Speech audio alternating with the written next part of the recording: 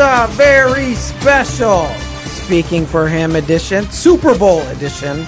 Mind you, if you might be listening right now, munching on some snacks, drinking some sodas, and listening to our amazing host and guy who's going to pick the Super Bowl wrong, unless he agrees with me, Andrew Gomison.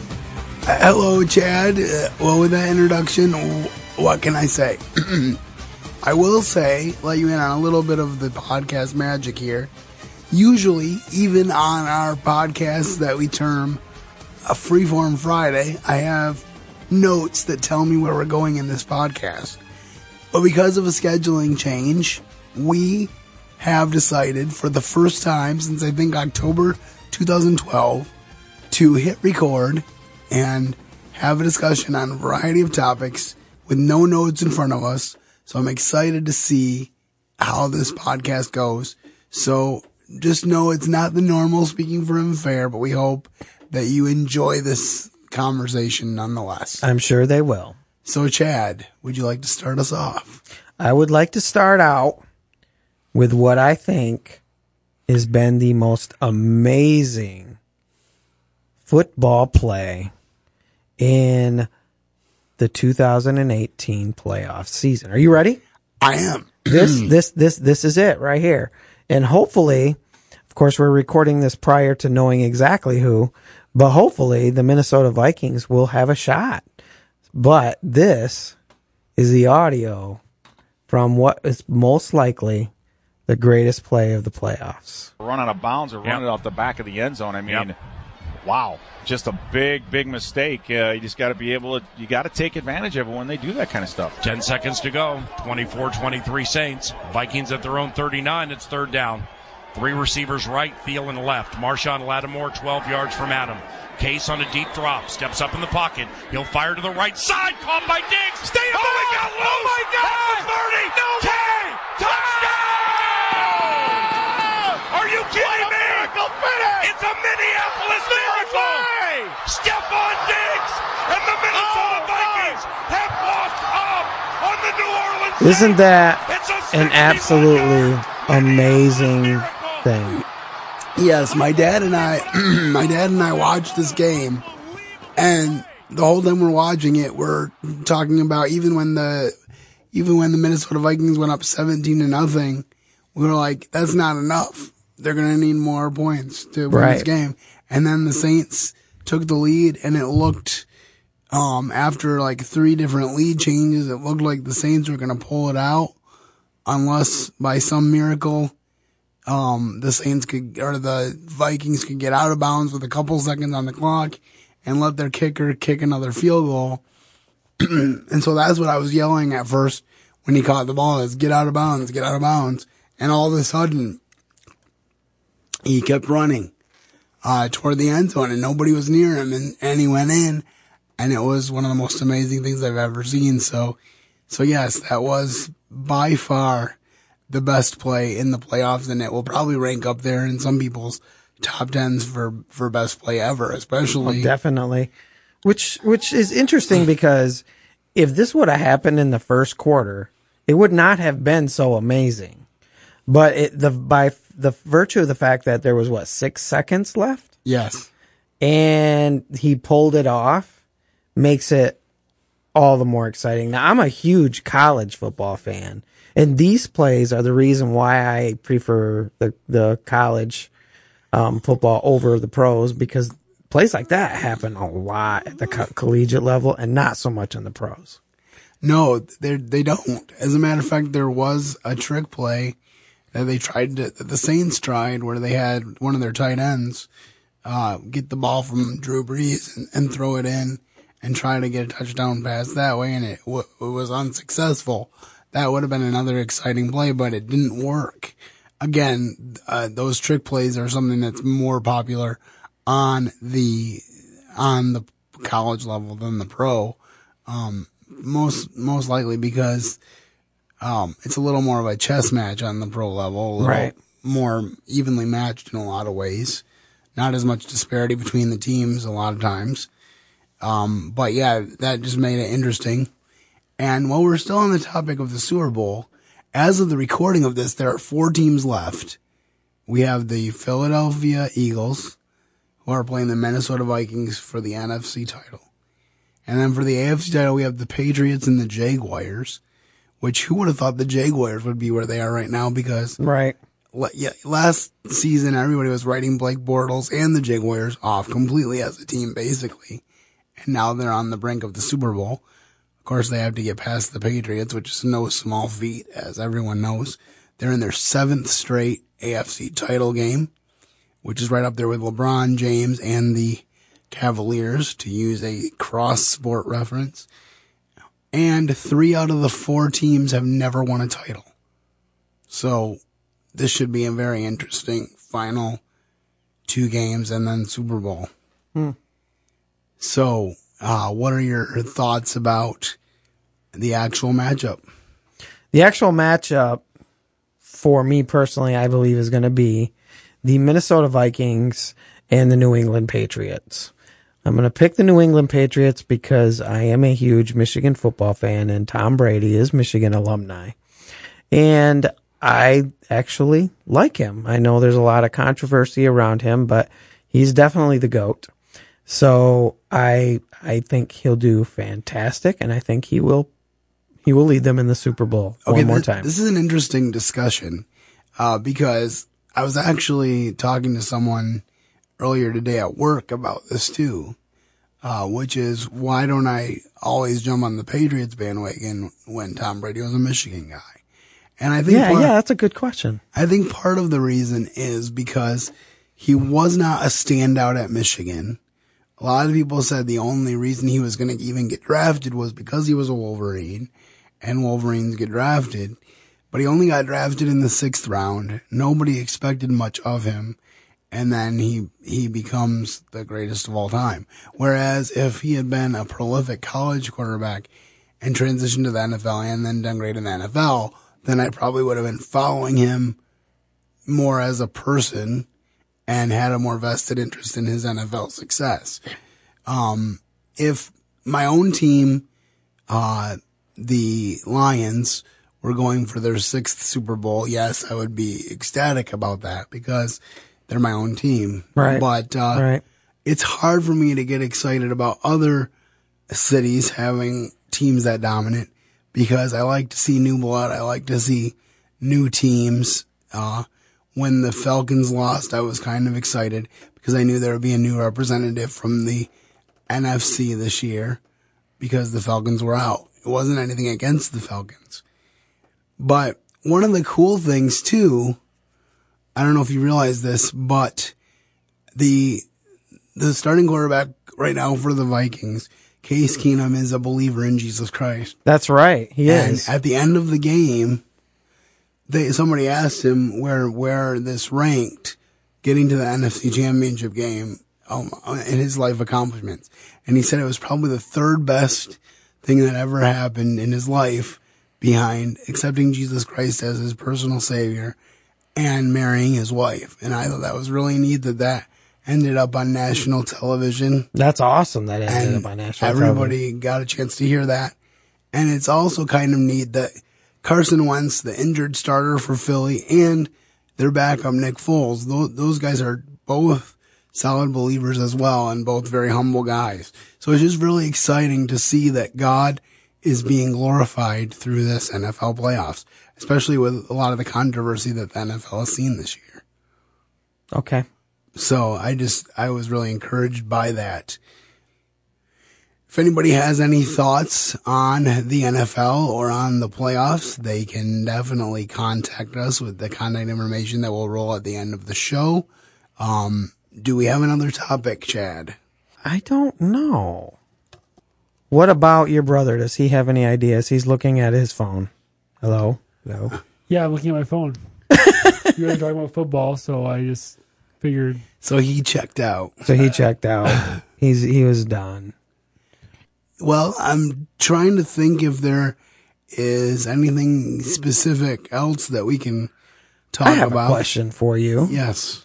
Okay, and I don't want to get into Donald Trump in depth. I'm not going to discuss whether or not I like him or don't like him. Honestly, I don't like him, but I think he's the better of the two. And I don't want to get into any further than that. The direction I'd like to go is his Twitter account.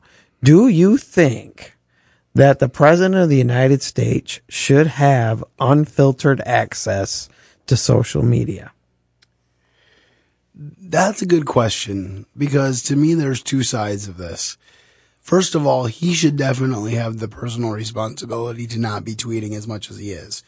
I have said on multiple occasions that he would probably have a 20 or 30% higher approval rating if he just did what he did without always having to comment about it. When specifically recently when people were complaining about him being a racist, which tends to be something they say about him a lot, he said, I am not a racist, and not only am I not a racist, I'm probably the least racist person that you'll ever meet. It's not necessary for him to say I'm the least racist person ever in order to make a simple statement, I'm not racist. So I think he exacerbates situations by the way that he tweets. So I'm not certain that I would say should the President of the United States not have that ability, but I would definitely tell him that he should tone it down. Yeah, I agree. Because part of the issue is, you start to critique people and you start to put holds on people for different reasons, and then it starts to encroach on liberty, and you start saying, well, everything needs to be regulated, and I don't think that that's a place that I want to live. That's very good. Do you have any thoughts on that particular issue, Bartholomew?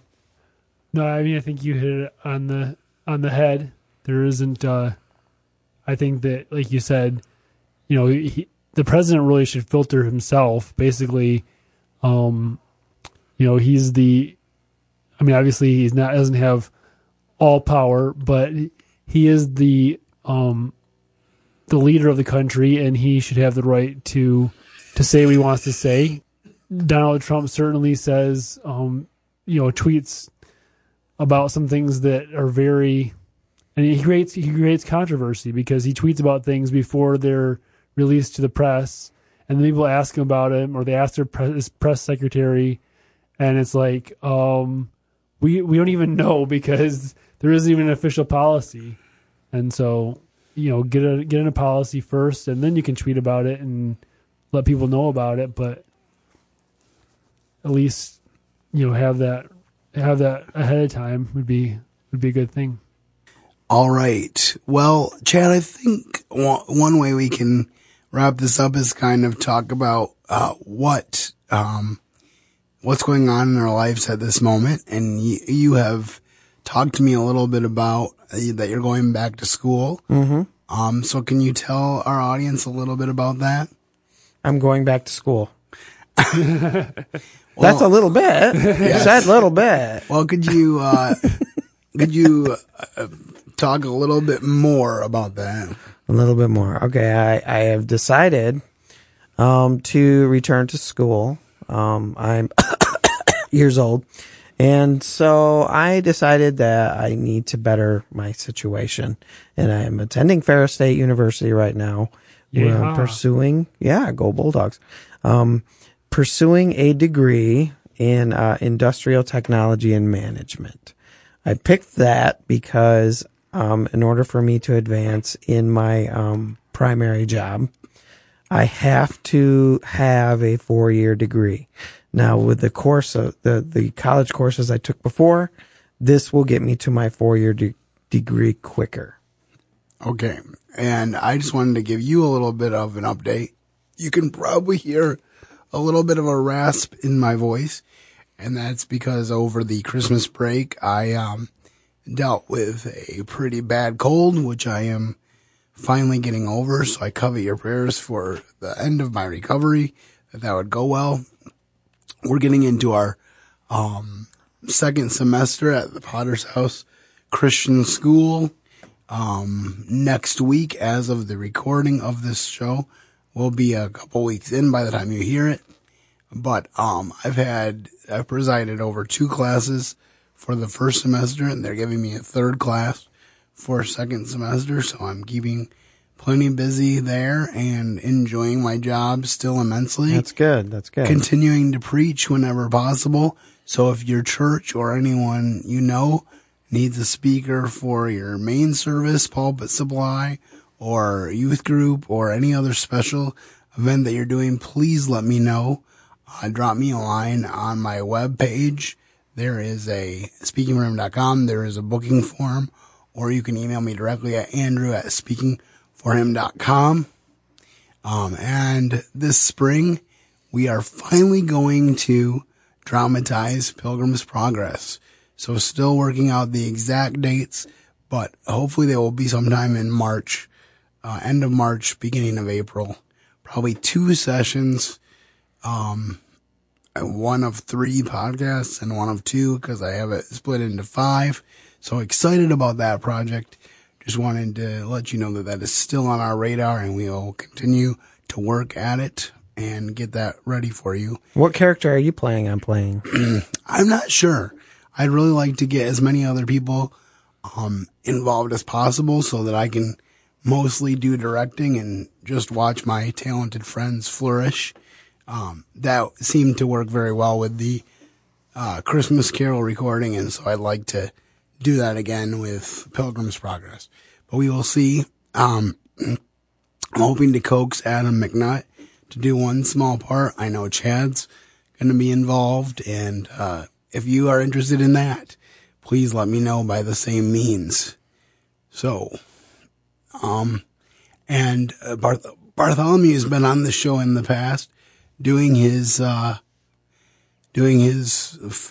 Bread for Life Minute, or Food for Life. I forget what we called it, but perhaps he might come back with some more nutritional information for us in the future. We'll just have to wait and see how that works out. Did you have anything to add about what's going on in your life right now, BJ?